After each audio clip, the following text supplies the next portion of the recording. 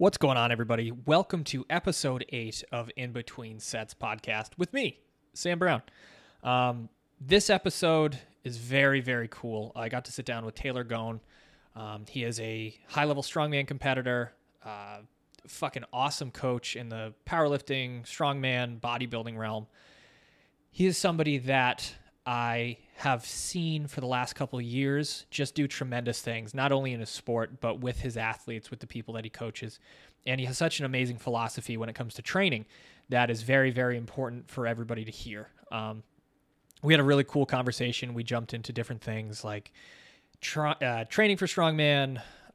He even mentions, we talk about steroids a little bit, talking about performance-enhancing drugs and mindset and going into different sort of directions with how you think about training, how you approach training, and how best to get the most out of your training. His principles-based programming is really, really cool. And if you guys haven't heard of him, haven't seen him, please stick around. He's an absolute fucking gem in the industry and truly is a master of his craft. And the coolest thing is that we are both very similar in the way that we just want to throw ourselves into experiences to gain the most out of it. That's what he did with powerlifting. That's what he jumped into the strongman world. And it's that sort of experiential learning, willing to learn by doing the thing, that is a really cool trait to have. And he has such an amazing story that I know you guys will enjoy this very, very much. So, as always, this podcast is sponsored by practicemovement.com. For all your online coaching, programming, consultation needs, check out practicemovement.com. There we go. Bills are paid. I appreciate you guys checking this out. We're creeping up on 10 episodes. I never thought that would be a thing, to be honest, because it's been kind of crazy with technology. It's been crazy with scheduling. And I'm just trying to be as consistent as I possibly can. So I appreciate everybody listening. I appreciate you sharing this. And as always, if you share this, please tag me at Sam Brown Strength or In Between Sets Podcast on Instagram, and just kind of spread the word. So without further ado, we're jumping into episode 8 of In Between Sets Podcast with Taylor Gohn.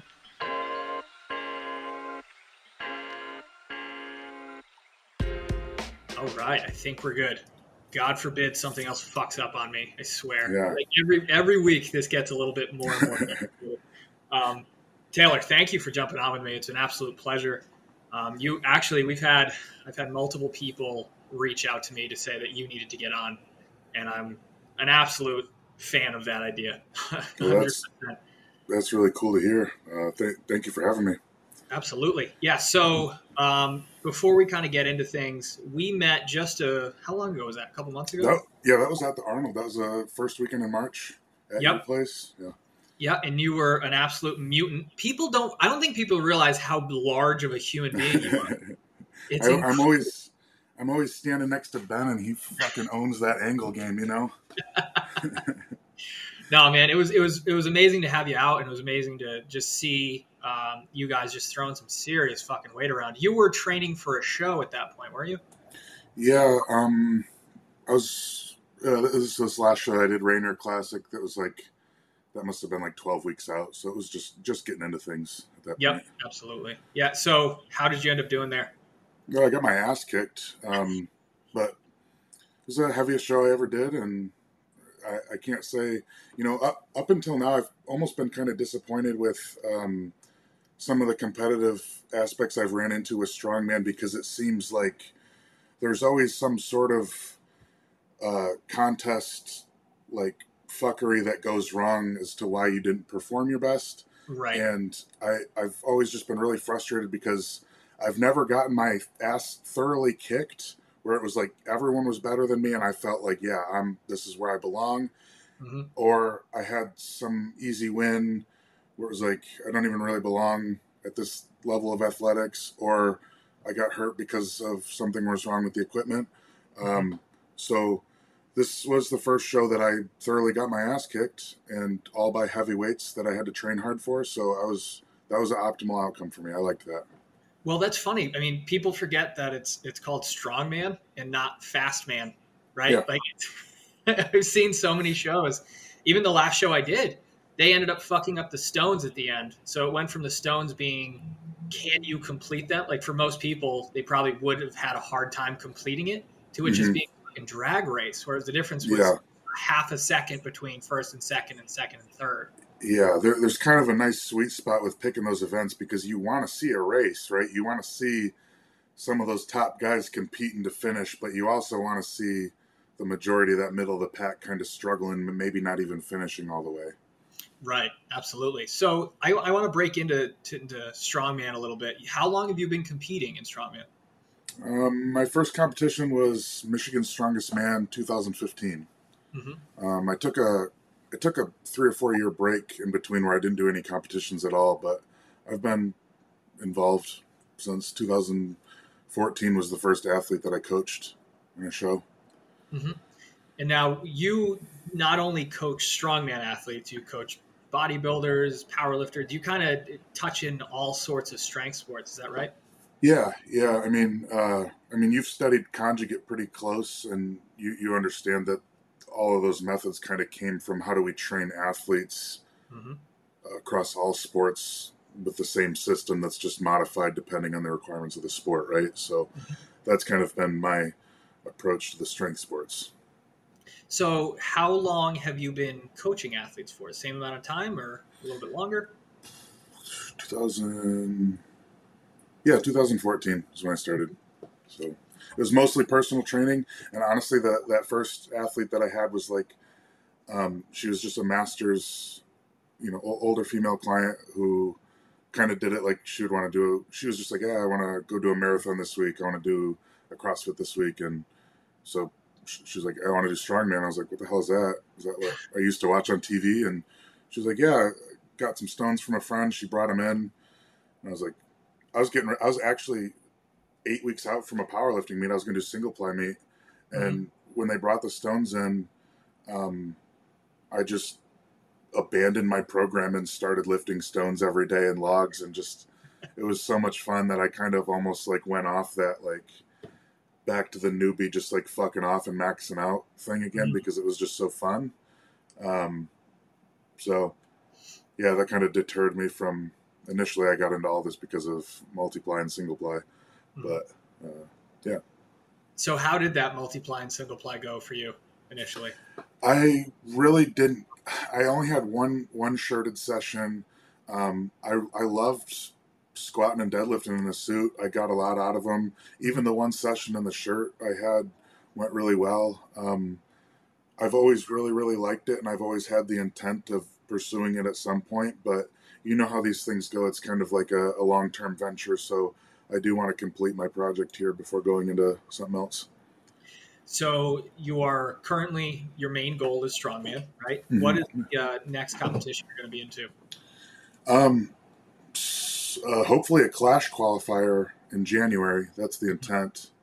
I the main I have less competition goals and more just kind of partial goals of strongman. I'd really like to have an attempt at the 231 circus dumbbell record. Same with the stone load record. So there's some certain lifts of the sport that I really like, and competition is kind of more so for fun and for research. But Mhm. yeah, Clash ideally is what's going to happen next if I can make the cut. Absolutely. What is that circus dumbbell record for the I 231? believe Clayton has it at 270 right That's now. that's a fucking It's heavy nasty. Yeah, that's a fucking dumbbell, man. yeah. And that's what and it's funny because you see, I don't think people that aren't into strongman or are aware of the sport, they think just because they think the big guys, right? They think the Eddie Hall, the Brian Shaw. They think of the new age bigger humans, but the fucking 231 class is Nasty. unbelievable, Mm-hmm. unbelievable. Like pound Not. for pound, fucking way stronger, and they're Mm-hmm. pushing the same numbers that the big guys are. Mm-hmm. Some of them, yeah. Some Yeah, of them, not. I mean, deadlifting and squatting is a bit hard, right? right, right. Log press is hard, but that dumbbell is, you look at the positioning requirements of it, and you start to say you can only be so big and maintain that thoracic extension and that lat positioning and all that, and the hips, and so it's I do think there's probably an optimal weight, unless you're built like a freak like Martins or Novikov, where it's like that 250, 260 range is probably going to be your best pressers. Yep. But look at, did you watch Uncle Nick's Yeah. press? Yeah. Dude, 250 something at that class? That's what I'm saying. I think the small guys are going to win that one.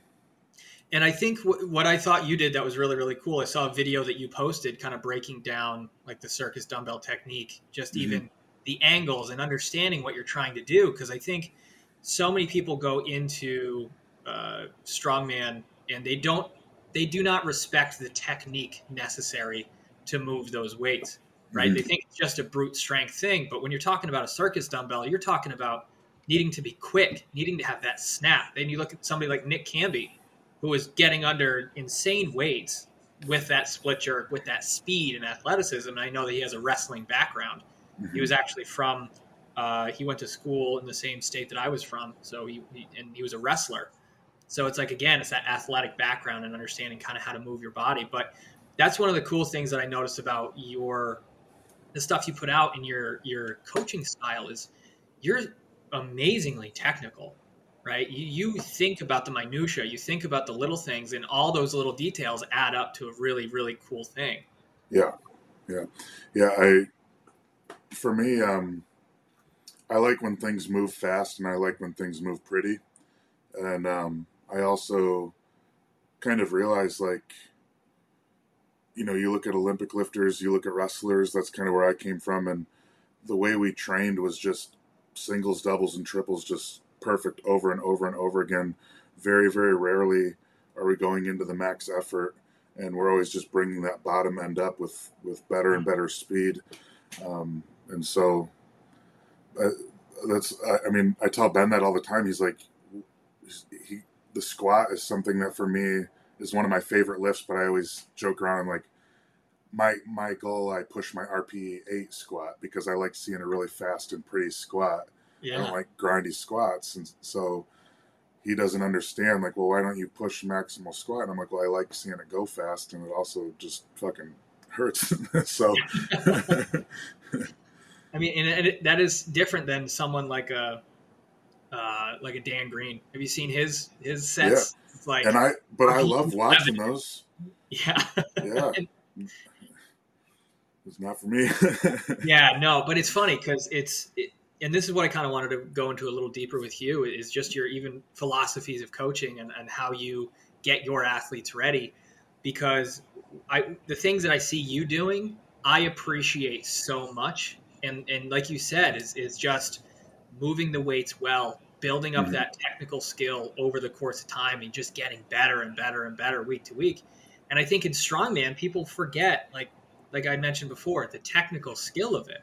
It's Yeah. like you're drilling that shit with your athletes and yourself, right? Yeah. And, one thing I always, because I struggle with this, and when I'm sitting down programming, we all struggle with it. They think, oh man, we got to add weight to the bar. We got to get this stronger. But strong is strong, right? Mm-hmm. So if one thing's getting stronger, the rest of the body's getting stronger as long as you're doing it right. Right. And that's kind of what's brought me together on some of that stuff, especially with strongman, where there's so many things that need to be strong. You really have to be picky on what you pick to get strong, and the rest of it is all just technical work. I mean, Mm-hmm. go together, Absolutely. right?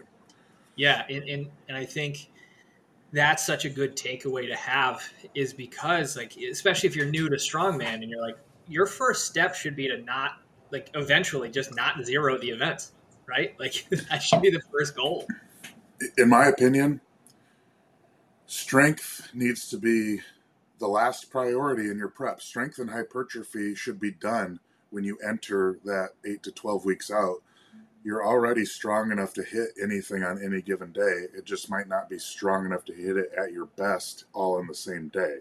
So that prep is dedicated to the implements, the conditioning, the speed, the transitions between events, the nutrition, everything else, because you know we have so many energy systems to train. You got to think like, how can I, you know, kill the most birds with the least amount of stones per se. Right. And just as an idea for any sort of content that you have on your end, I would love to see you even just pick an event, a random strongman show, and like, this is what I would do for a program for that. I think that would be a cool thing to say. Actually, that's something I'm glad. It's funny you brought that up because Jody and I, my girlfriend, we're working on. We're over this next course of the year. We're going to come out with 10 to 12 programs, all on popular shows that people are doing. So it's just our take on how we would train just a general person. Try to set it because I mean I'm sure you've seen like I like when someone can apply what I have to their own thing. So, you know, maybe these programs aren't just traditional black and white programs that kind of have like, hey, you know, maybe this is how this get this takeaway from it to apply to your own prep, or I don't know. I'm just trying to think of more accessible ways that we can get people ready for these shows. I'm just talking about my ass. No, you're good, man. I think that's an awesome tool because. Dude, so your face is frozen in a very concerned look, and so this last 5 minutes, like I'm just in trouble. You're just like the audio sounds good, man. Fucking audio sounds good. Yeah, man. I think that's important to do because there are, as you know, like there are lifters out there that are strong, are brutally strong, but they don't have that direction. They don't have the knowledge of programming and whatnot. And to be able to provide them at least a solid base and a resource, that's fucking awesome. Because if you can positively impact their readiness for a show, then you have just up-leveled the entire strongman community just to a much smarter level. Yeah, that's my theory is that if we get the lowest guys as knowledgeable and as strong as possible, that's only going to push the bigger guys stronger. That's only going to make the competitive guys a deeper class, and it's just going to make everything better, in my opinion. Yeah, I agree. I'm going to be on the lookout for that shit because it's so interesting to see the different takes. Even if you can have two coaches programming for the same show and it's going to look completely different. But as a coach myself, to be able to see it's a way for people to look into your brain and to see like what principles you follow, what sort of a hierarchy of needs that you have. And as an athlete, it's even more important to see because it's like, okay, what do I need to be ready for when the time comes, right? Because as an athlete, I think a lot of the times you get so sucked up into the day-to-day and process that you don't see the big picture. Right. So I'm sure you've worked with athletes being like, why the fuck are we doing this? Yes. And then you stop, explain everything, right? But it's to see that big picture is super, super valuable. And that's awesome that you guys are doing that because you're both strong as fuck. She's way stronger. No, it's fucking great to see, man. Yeah, no, she is fucking strong as shit. Holy hell, man. Yeah, she's pretty nasty. Those deadlifts are crazy. It's unreal. And that's the coolest shit. Like, I love seeing that. Like, because it just seems like everybody's just, for the most part, as a collective, just getting stronger and stronger. And people are hitting numbers. You're like, okay, I got to step my own fucking game up here. Oh, yeah. Like the Josh and Adam hitting that 500-pound stone at 231 this last year, you know, the dumbbell is getting absolutely insane just in every class, max and for reps. I remember 2018 was the last show that I did before this last one, and my dumbbell weight was 200 pounds. The heavyweights was 230, and everybody was like, what the fuck are they thinking? That is way too heavy. And now it's like we've got, and that was at the heavyweight class, so now we've got 231, you know, up to 220 pounds in their show. That, you know, that was the Arnold weight. Yeah. Not too long ago when I think Poundstone won that event, like 7 or 8 reps or something like that. But that was not too long ago. And I was at the show, I think it was in North Carolina. I think Clayton set that dumbbell record there. Was that the one? I don't remember. It was in like 20. It was on a Bartos. Yeah. Yep. Yeah. Yep. That was the one. And I remember being there it was a 230. I was in the 231 class, and I was like, it was one of those shows where I was like, I'm gonna get my fucking ass kicked. I'm gonna love every second of it. Oh yeah. So I get there, and it's like Clayton, Matt Mills. I forgot who else was in the class. Furman was there. Furman was competing. Man, you got passed around then, huh? Well, oh my God, I was like, this isn't fun for me. But it was just such a cool thing to see because you need to see what the top guys are doing. Yes. And to be like, oh, I thought I was a bad motherfucker. Yes. Turns out, not a bad motherfucker at all. Yeah, and so, like I found that too. It's the humbling thing, and I've found the actual like, oh, I can tangibly see what the human limit is now, and I can go further, because in my own head I was like, yeah, this is as far as you can go. And then you kind of see with I've always had this sensation after a show with how tired I am, how much I was loaded up on drugs in comparison to my age in the sport, how fat I was and like immobile I felt, and then to what those guys could do. I kept going back to like, okay, this is about long-term development. There's just like way more to this, and you can just go so much further if you're willing to just take that time, you know? Yeah, and that's a good point that I want to touch on with you as well, is the whole drug conversation. It's almost like you need to have a certain base of strength, a certain base of time in the sport to really get the most out of using any sort of substance, right? Yeah, I think, I mean, it's medicine, right? It's a pharmaceutical. That's what it was intended for, and then we start abusing it, we can call it a drug.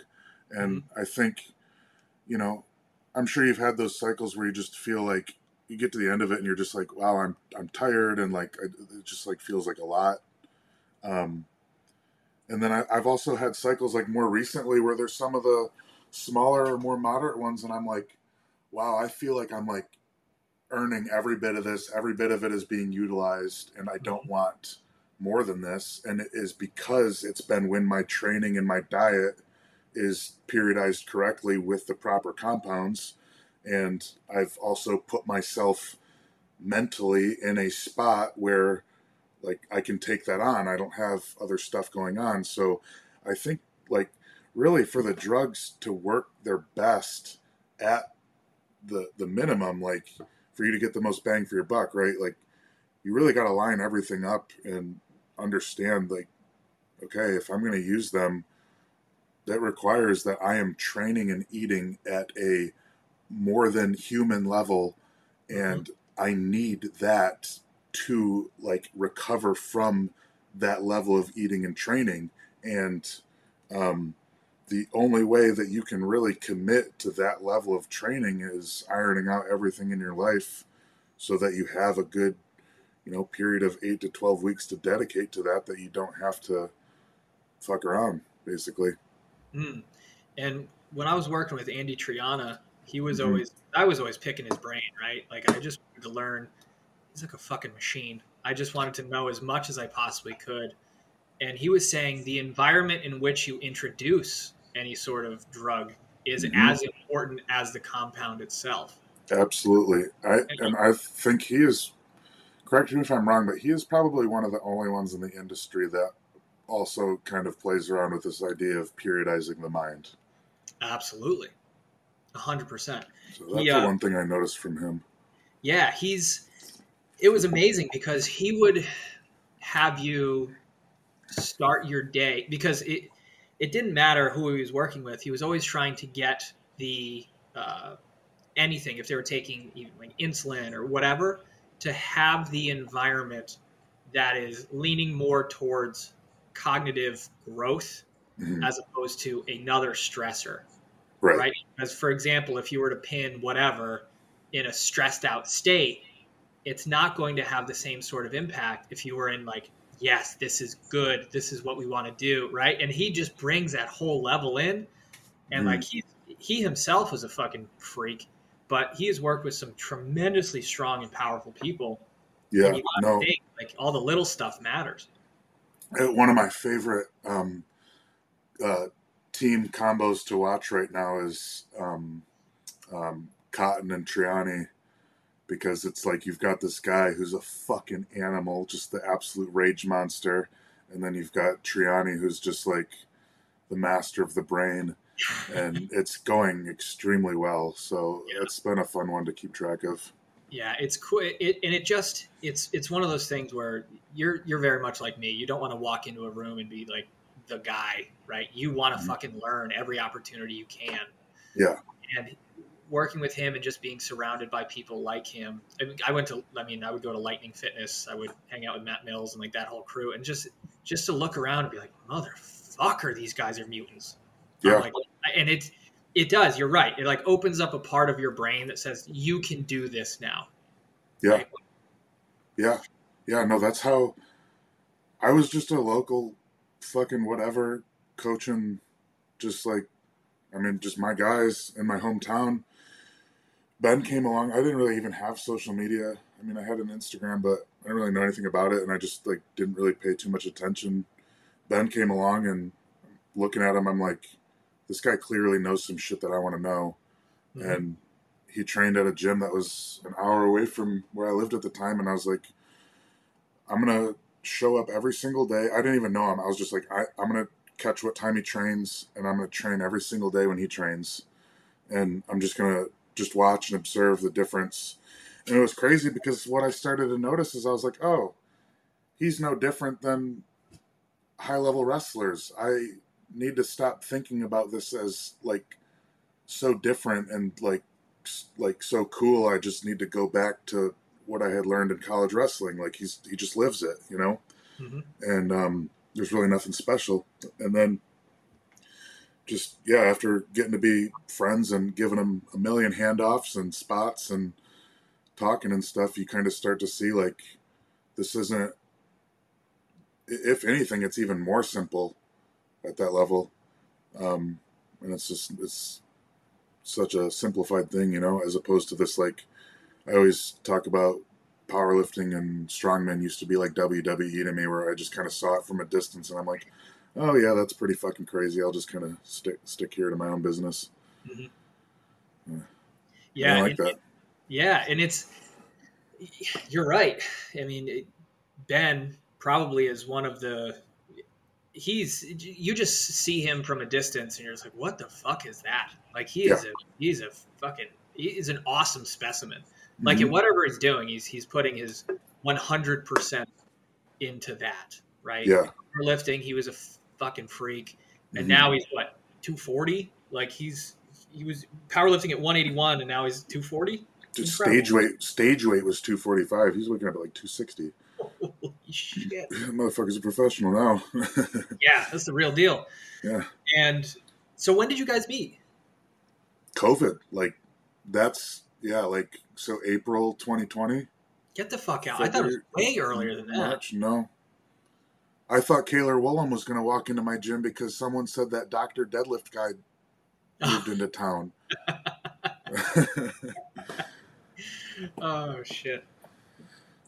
But yeah, man, the other thing I wanted to kind of touch base on with Yeah. you is the whole we start to see it a lot, and we had a little bit of a conversation about this prior to recording, is the new wave of athlete, new wave of coaches, right? And almost like the passing of the torch from the old way of doing things to the new way of doing things. You see it a lot on social media, that a bunch of fucking old heads saying, this sucks, you'll never get any better. But then you have athletes like, and coaches like Andy Triana, who is literally doing things the complete opposite Mm-hmm. as what people have done in the past. What have you seen on your end in terms of like the old way of doing things versus the new wave? I don't really think it's that different. I think if you actually looked at like Andy's system and you know how he's um, like training his athletes, just from what I've kind of noticed from Tyler, like as far as training goes, there's really nothing new that the Soviets haven't discovered. Mm-hmm. And right now, it's more so about how to annually structure that with an athlete because in strength sports, we don't have this chronological year that every other sport has set up for itself.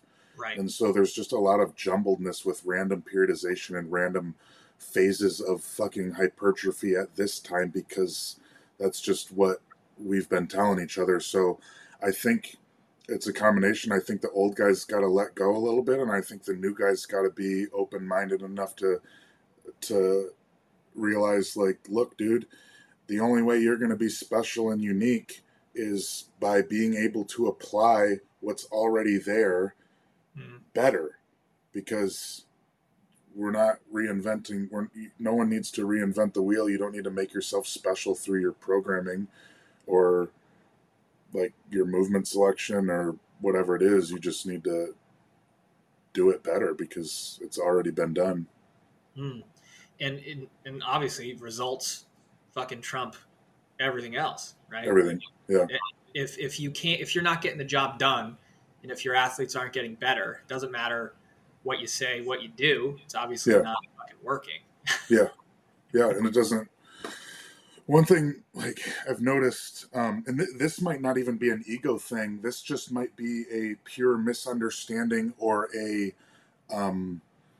just almost an integrity move of like, I feel like, he programmed this way, so I have to have this completely like new way. And it's like, no, like you can take a little piece of that and make it yours and apply it differently. And it's not stealing, it's not taking. It's like, we have a finite number of way to do things when we're talking about putting on tissue and lifting a fucking barbell.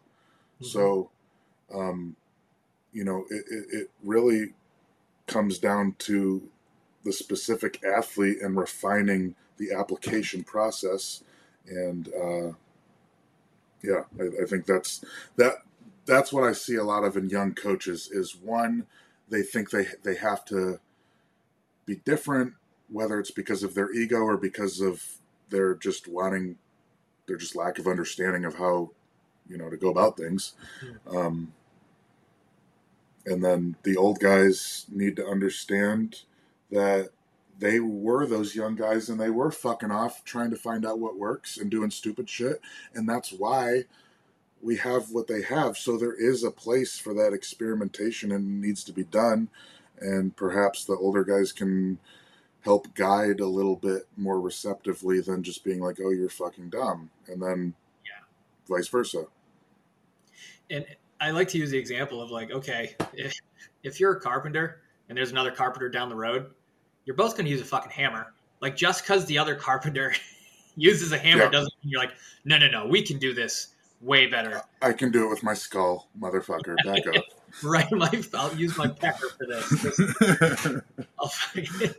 Yeah, no, I agree. And it's that it really boils down to how well you can connect with your athletes, understand their goals, and best use the tools at your in your arsenal to help them, right? Yeah.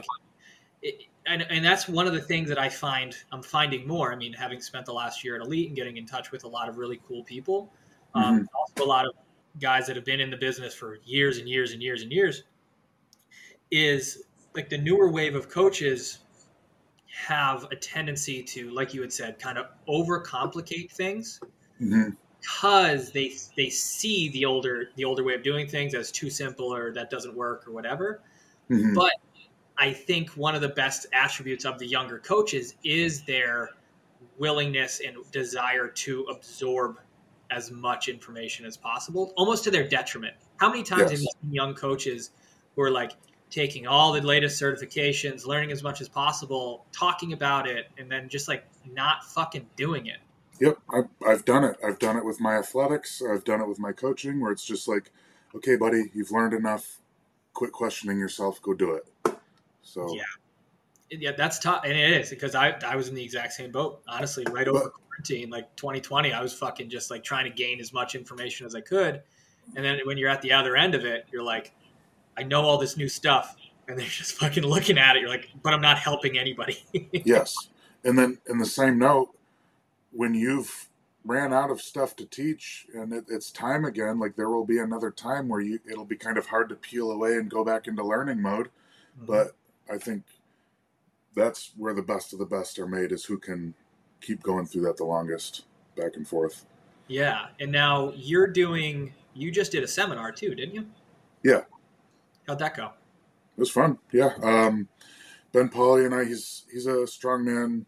I think mostly multiply coach, but he's got a good group of strongmen. And actually, kind of the point of the seminar was kind of about what you mentioned earlier, is that we both talked about how we annually plan and how we would get a strongman ready for a show on the same events. And we walked through our processes.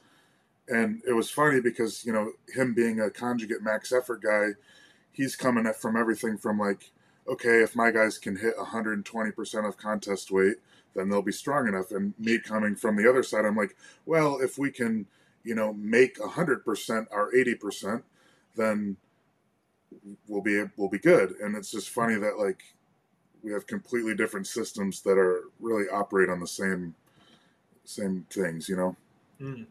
Now, yeah, and I think that's going to be. I think there's going to be more of a resurgence with seminars for sure, because I hope so. Dude, that's the best way to learn. Like me personally, next time you have one, I'm going to fucking go, because I love the idea of connecting with people and just picking each other's brain. Let's do one together.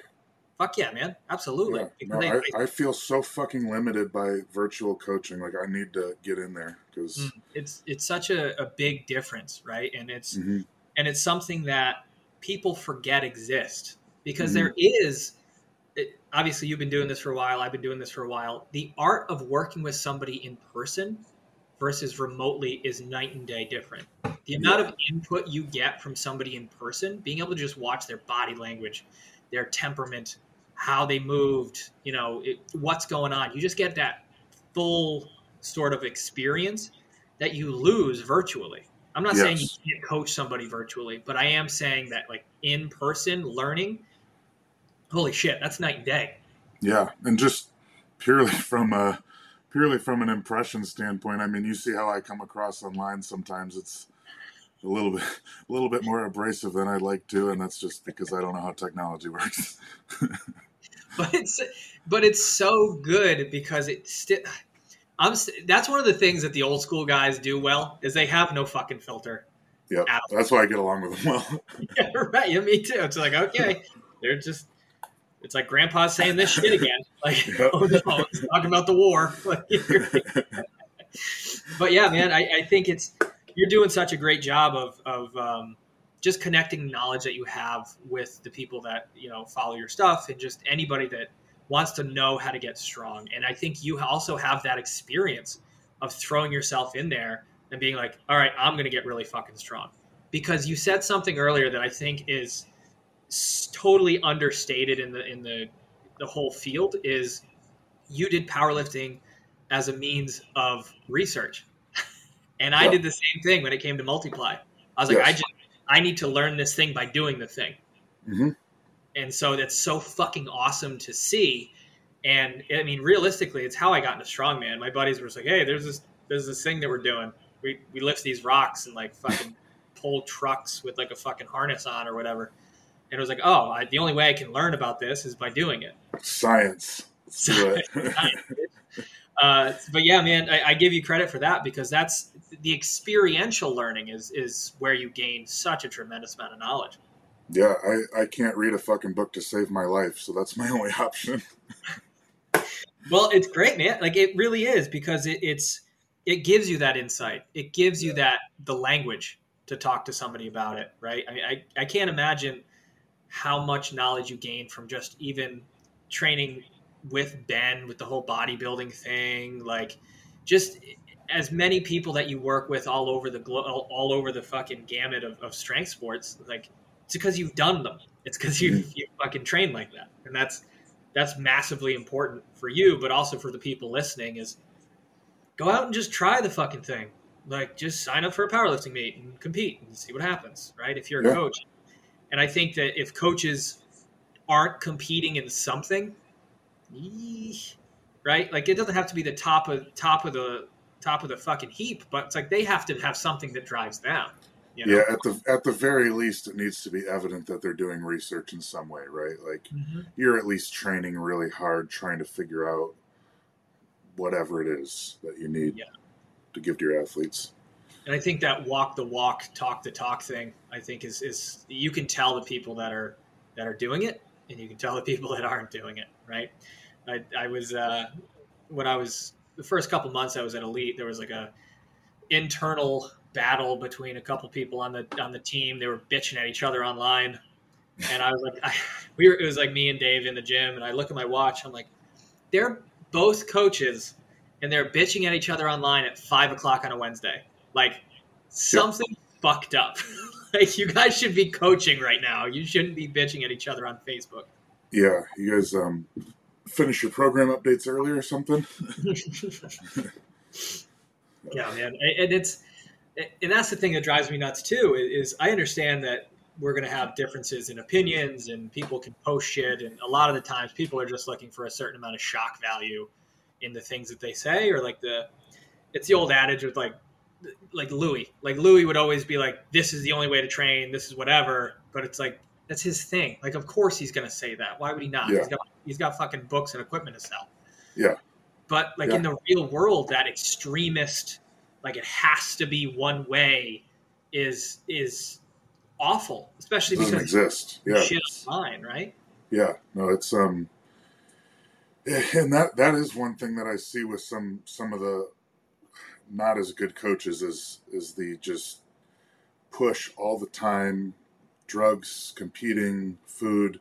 There's no downtime on any of it, and you watch these athletes break mentally and physically, and it's just really sad because these are some of the most promising athletes that are would have had the potential to break some of the biggest barriers. We don't get to see them do it. Yeah, and how, for example, I mean, I obviously with all your athletes, it's going to be a little bit different, but overall, do you put caps on your athletes and say, hey, man, like you want to compete 3 times this year, but we should probably only do 2, or we should only do 1, or like whatever? Yeah, we talk about that. I mean, it's really hard for me because you go off feedback, right, as a coach, especially in the virtual platform. So if I have someone, they get excited and they're like, let's do this one, I'm feeling really good. And then 2 or 3 weeks in, they're like, yeah, maybe I don't know if this is the right call. So I'm having to get a little bit better about seeing like, you know what, maybe right post contest isn't the best time for them to pick their next show out just because they're going to be so excited. Mm-hmm. So I have found that sometimes, but you know, when it's more of like that, hey, like I want to do this, this, and this, like, okay, well, I'm going to tell you this is going to be probably our best route. I figure out like, okay, what's the underlying goal? Well, I want a pro card. Okay, well, you don't need these 3 shows that don't pertain to the pro card, you know. So it is kind of hard because I want everyone to do what they want to do, and at the end of the day, it's their call. But I do try to at least tell them my opinion. They can do what they want with that. Yeah, absolutely. So in that vein of sort of the coaching aspect of things, if somebody wanted to, because I've had people reach out to me and say, hey, can you talk more about strongman and like how to train for it and what to do? If someone is just off the street, wants to do a first strongman show, how would you say, what resources would you have for people to learn how to train or what to do for that specific event? Well, that's a good question because it's a hard one for me to answer because part of me wants to say figure it out because that's part of the nature of it. And when I did my first one, I had no feeling of like, oh my gosh, I need this thing to teach me how to do it. I looked at it and then I figured it out, whether it was by traveling to gyms, asking people, trial and error, whatever it was. So there's part of me that thinks it is important to just go figure it out. But then on the same note, because it is just really hard, especially like depending on where you live, there might be just absolutely nothing. Are you asking from like purely a training standpoint or from like a resource? All of the above. I guess like resource standpoint would kind of be like a better starting strongman, like kind of what the intent of that was supposed to be. Right. You know, it's such a like niche sport that the people doing it that are the best to put out the information are just too busy doing it and being fucking strongmen, you know. um, so it's a little hard just based on the nature of like who it attracts. Um, um, Training wise, it's overhead pressing and deadlifting, grip and carrying, and I would say picking shows that have, you know, things that you can at least halfway practice, and not doing anything that's just like, oh wow, that's just like so weird and different. Mm-hmm. I have no way to fucking prepare for that. You know what I mean? So I'd at least very much make sure like I can at least prepare for it to some degree. Yeah. Um, it's a hard question. I wish I had a better answer. I think that's kind of also why you and I are here and doing all this, is to provide that Hmm. Well, over the years, right? yeah, for sure, absolutely, and that's one of the hardest things is I was talking to an athlete that I'm kind of working with here right in Ohio, and he wants to do his first show, Mm-hmm. and it will vary from person to person. You can tell when someone really wants to do it Mm-hmm. versus just kind of talking about it, or they like the idea of it. This guy was committed. He's like, I want to throw myself to the wolves.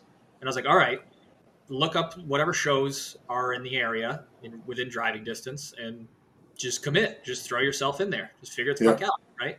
yeah. And he signed up, and he was like, "Oh, it's that beer muscles show out in Pennsylvania. So it's like all keg related things." Mm-hmm. And he doesn't have a fucking keg in sight. I'm like, "All right, well, we're gonna figure this one out together, man. Here we go." But it, so it's like a Ukrainian deadlift with kegs, which is whatever. It is what it is. Then it's like a keg overhead press, and then it's like a fucking, I think it's a keg loading, and then just like Yeah. keg thing. And I'm like, dude, you fucking picked the absolute winner of a show The, for your first one. it's like, oh, that looks fun. Oh wait, like maybe it's not that fun. Yeah, but I told him, I go, listen, like you don't have to do that one. There's going to be more. Mhm. But I fucking love the attitude. If he's Yeah, willing to roll in at like 250 body weight, do like heavyweight novice, and just figure this shit out, fuck yeah, man. Like yeah, 100%. That's the yeah, best way to do that. But I also don't want him to put any sort of any part of his ego on how he's going to do on this show, because yeah. it's going to be a clusterfuck. Yes, exactly. Yeah, keg's a hard one to prepare for. I really don't like that event at all in any way, shape, or form. No, not even close. Not even close. It's awful. It's like, But I what did you guys look and see? Like, I'm trying to imagine how that event was invented, and I'm just like, would you guys fucking forget something and then look around and that was the next thing that was there? they're like, we only have access to a brewery. What can Oh we shit. but yeah, and it's been cool to kind of see that, and I think training for strongman, I mean, honestly, gets you just better. It just puts you in a better position to do other things, right? And I'm sure It you've seen that does. with powerlifting. I'm sure you've seen that with a lot of things. And it's funny. I was talking to Adam, right? You know Adam, obviously, and Which one? Oh yeah, see, yeah, Levichik. Yep. yep. He's he's obviously getting ready for Worlds now, but when he was in his like an off season, he was like, all right, I'm going to hook up this Zercher harness to the belt squat. I go, dude, why don't you just fucking pick something up in front of you? He's like, no. No. I'm not going to do that. He's one of the last like true old school gems that's just gonna Mhm. fucking die with the old way of things, and I love it. And I know that I time it. Every time he tries to get off a bench, I'm like, all right, this is like a 20-second ordeal. He's the littlest guy I know, and he knows what it's like to be fat. Yeah. He's just lives it. I'm like, why are you breathing so heavy? You weigh 159 pounds. Yeah, he's a good one. But it's cool to be in that environment, and I've kind of had conversations with a lot of the other guests on the importance of a good crew and just being surrounded by people that kind of help support you. What would you say is, I mean, you've worked with some really fucking strong people. right? And Jody's really strong. You work with Ben; he's a fucking freak. But what would you say is the draw to your training crew, or do you have a training crew right now? Currently, right now, it's just Jody and I. I'm kind of in one of those transition phases where I'm regular with the gym, but I'm not even going to the same gym every time. It's kind of one of those fucking in between down phases. Yep. So I don't really have a set crew. I'm really looking forward to the crew that we're going to have in Texas because for event day, it's going to be me, Jody, Terry Rady, and I've got another guy down there who's coming up in the open division who should have his pro card in the next year or so. I don't know if you know Eric Carlson, but he's down that way. And then I'm actually, Terry's been bugging me about getting back on the mat in jiu-jitsu. So I'm looking to start grappling a little bit more, just at least for health purposes. Mm-hmm. But man, as far as crews, some of the coolest ones I've been in, Dirk's crew, Adam Dirks and Kim Dirks, especially when they have Evan Singleton around, Mm-hmm. and Trevor, I forget his last name, but you've got, he's got another guy who's still an amateur pressing 430 logs, and Trevor's loading 500-pound stones, and Adam's loading 550s. Evan's doing literally whatever he feels like doing. And then as far as bodybuilding, MI40 was amazing. Adam Bremer is one of those old school coaches who's kind of unknown as much because he doesn't get on the social media, but he's the head coach at that gym, and it's like you'll have a good 2 or 3 different crews coming in throughout the day.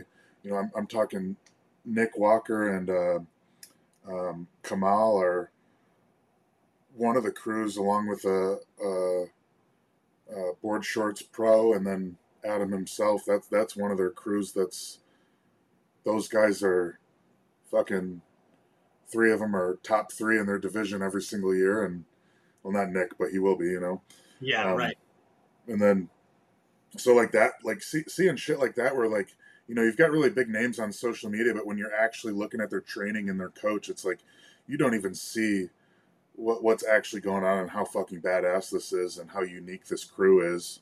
And then, I spent some time out at Generation Strength with Chris Bridgeford, and that one will fucking blow your mind because you walk in and it's like, you kind of look around and you're like, oh yeah, these are just some normal dudes just taking powerlifting as just a fun hobby. But you start looking closer and everyone's benching mid 4s, pulling over 7, and, squatting mid 6s up to 800 pounds. And that's just kind of all the females are squatting 4 and pulling 4. And that's just kind of the general standard in there. And no one really thinks anything of it. That's just like their lower lifters, So it's really fucking cool to see some rooms like that, especially coming from West Michigan where there's literally nothing impressive going on. But it's those types of crews and just, I mean, you're very much similar to me in this regard as well. Is like you just acquire so much knowledge just being in the space, just like watching. You're like, what the fuck is going on here? It's the rules of evolution and adaptation, right? A bigger pond, you're going to get bigger. Absolutely, and I think that it's a very cool thing for people to do. Is like they get so locked in. It's like I go to this gym at this time all the time. It's like just kind of spread your wings and fly here a little bit. Fucking take a drive to another gym. Take it up, go on the weekend, and just kind of see a new crew, a new space. You just learn so much. Can you imagine how detrimental that would be to young bro's ego? That would be very painful, Sam. Can't have that. It's gonna make a fucking t-shirt. It says, can you imagine? Your young bro fucking ego is dying. Your Kill ego. Him. Right? Like you can tell people that have gotten their ass kicked. Yeah. You can definitely tell the people that have had hard shit happen to them. That's why I talk shit, is because you're never going to be able to kick my ass harder than it's been kicked. Yeah. Nobody makes me bleed my own blood. That's right. No, it's funny because like strongman is it can be fucking painful. I don't know how many fucking Instagram posts of you there are bleeding. You tried to take your own fucking head off with a circus dump a couple months ago. Trying to get a t-shirt design off that one too. Nobody cares that I locked out 250. Yeah, no shit. Like, how's your head? It's fine. Did you see that I locked it out, basically? Well, that's like the best way to go is hit a Right. PR, let it fucking crush your skull, and have something in the will that says your teammates have to come in and load the bar up with more weight. Oh, yeah. EMT Can you imagine, like, the depletion plus the high? Dude, I was on a different fucking level when that happened. It was amazing. You're on a different planet. You're just all sorts of fucked up. So one of the other things that I appreciate about you is that your openness to talk about drugs, to talk about like any sort of recovery. Like fucking, you smoke weed all the time, and it's awesome. And Yeah. how do you incorporate weed into your sort of lifestyle, into your training? Because I know people that do it all the time, and I know people that actually do it just like as a recovery aid. Yeah, I do it all the time. I'm very like intense, and even in my thought process, I find sometimes that I'm just very like, not necessarily like aggression, like anger, but just like a lot going on, and it just really helps me to keep things a little bit slower. You're right. That makes sense. Yeah, no, So, absolutely. And it's funny. Adam was talking about, because you guys had met years ago, right? Like you guys. yeah, it's funny how we meet. We like meet randomly and have never had more than just a dab session together. You know, we just Right. like hang out. But it was funny because Adam I was talking to him about you and Ben, and he was saying that having you two in a room talking about training, it felt like he was on a fucking alien spaceship, because it was like you guys were so locked in, and he was like, "What the fuck are they talking about?" Oh, fuck, man. Yeah, we have actually come up with like, so Ben and I have like literally invented terms and phrases to like describe training shit to one another, because that's all it is. Like, if you look at one of my programs, I'll send you one if you want, but you look at one of my programs, it'll have percentage, RPE, RIR, and description next to it. Mm-hmm. And sometimes all of them will be filled out. Sometimes it'll just be one or two. Sometimes it'll just be one of them. But we've been really paying attention to like what resonates and how with the athlete, and all of those things are just trying to communicate a certain effort level. But someone might see RPE and say, oh, that means a max. And then someone might see 3 reps in reserve and say, oh, okay, but in my opinion, that's RPE 8, both however way you cut it. Mm-hmm. It just depends. It just matters how you get them to get it done, right? Right. So yeah, we've come up with like systems like that, where it's like, because the only systems out there are like, you know, Olympic athletes and old school guys and stuff like that, where they have invented their terms, and a lot of times they're just complicated and way over people's heads. And so, you know, just like you would come up with a cue for an athlete. And have you seen, and that's so similar to how Andy would program as well. Mm-hmm. Have you seen any of his programs, how he describes some of the sets? I have not, no. So he has different verbiage as well. He says like robotic, and then he says like his heaviest fuck off sets, or like you just vibe out, you just lose yourself. Okay.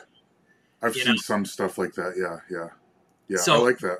Yeah, I do too, because it's you're taking into account the perception of the client, of the language that they have, the ability to describe a situation and how they feel in that situation. So that shows such a in-depth level of give a fuck Mm-hmm. for Yeah. your clients, right? Because you're not only trying to get them from point A to point B, you're doing it in their language, which is so fucking cool.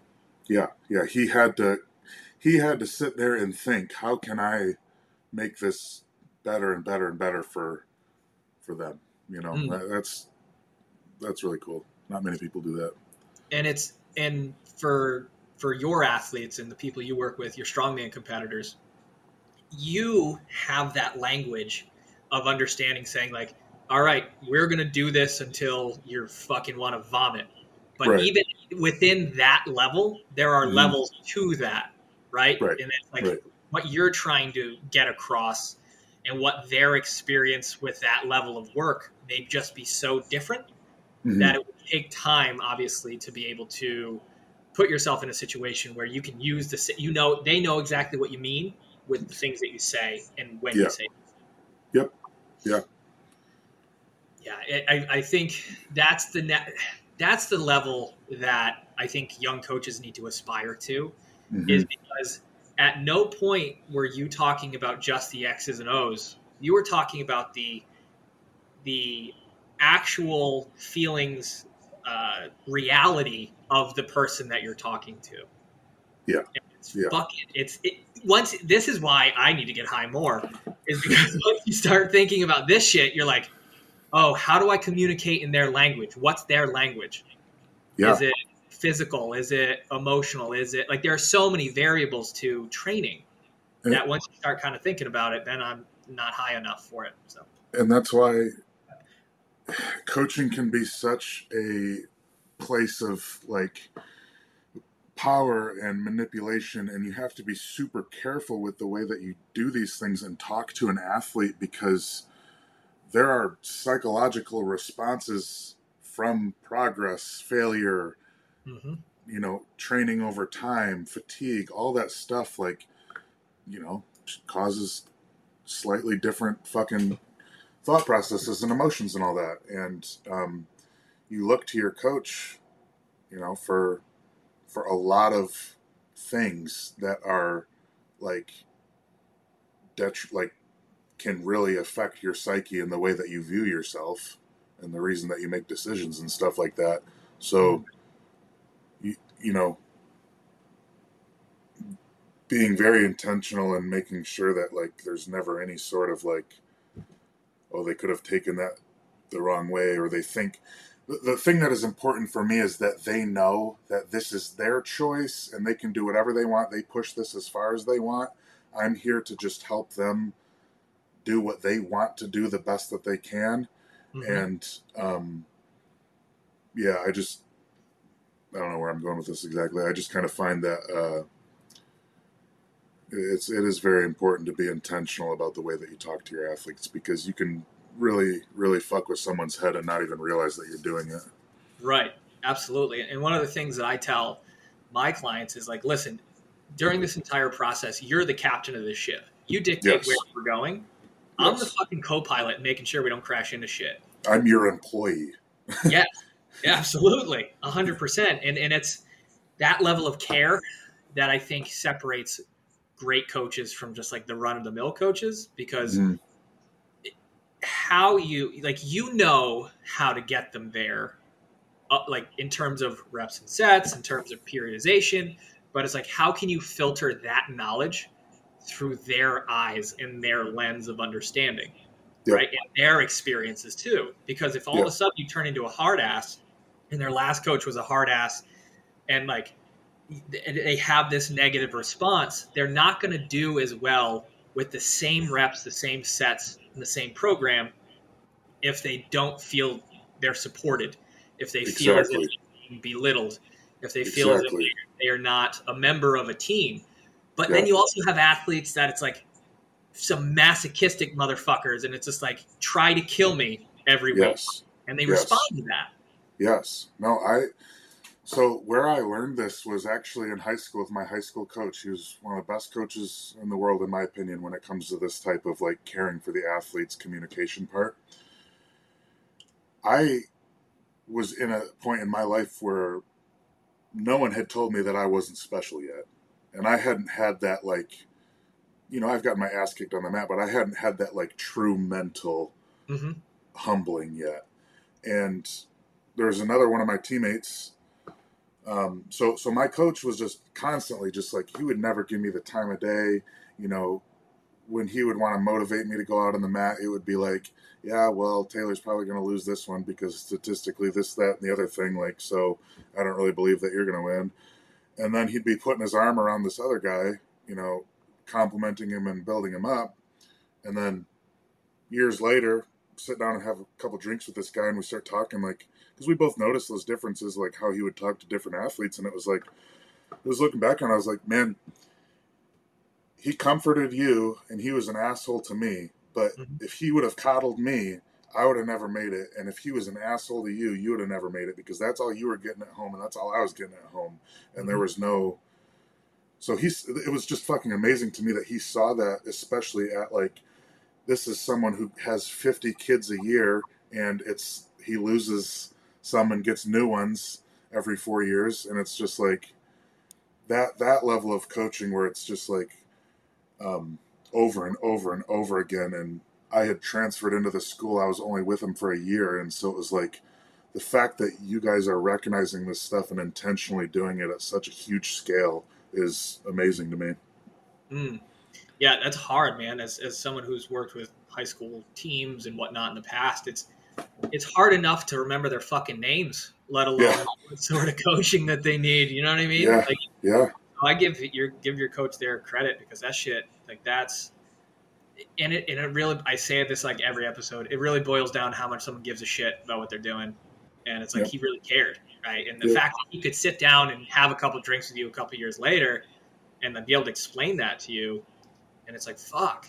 It's like, he wasn't just being a dick, right? No, dude, as soon as my career ended with him, he put his arm around me and gave me a cheeseburger and just like nothing ever happened. And I was like, what was this about? You know, but it's like, I look back and I'm glad. I wish he was harder on me. Yeah. So. Yeah. And it is that variability from person to person is super important. I imagine even within clients that you have, like, how you address them, what you say, how you say it can vary tremendously from person to person. Yeah.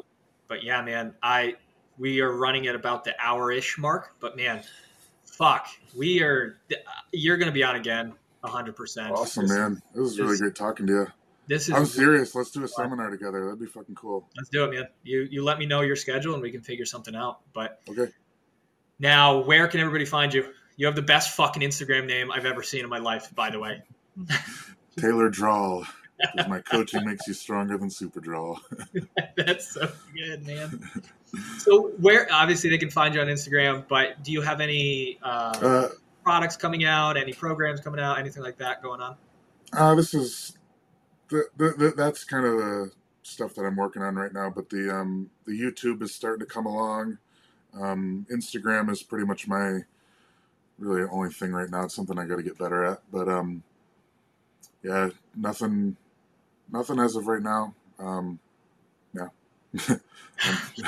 I'm bad at the fucking. Oh, please, you're good. You're fucking fantastic at everything you do.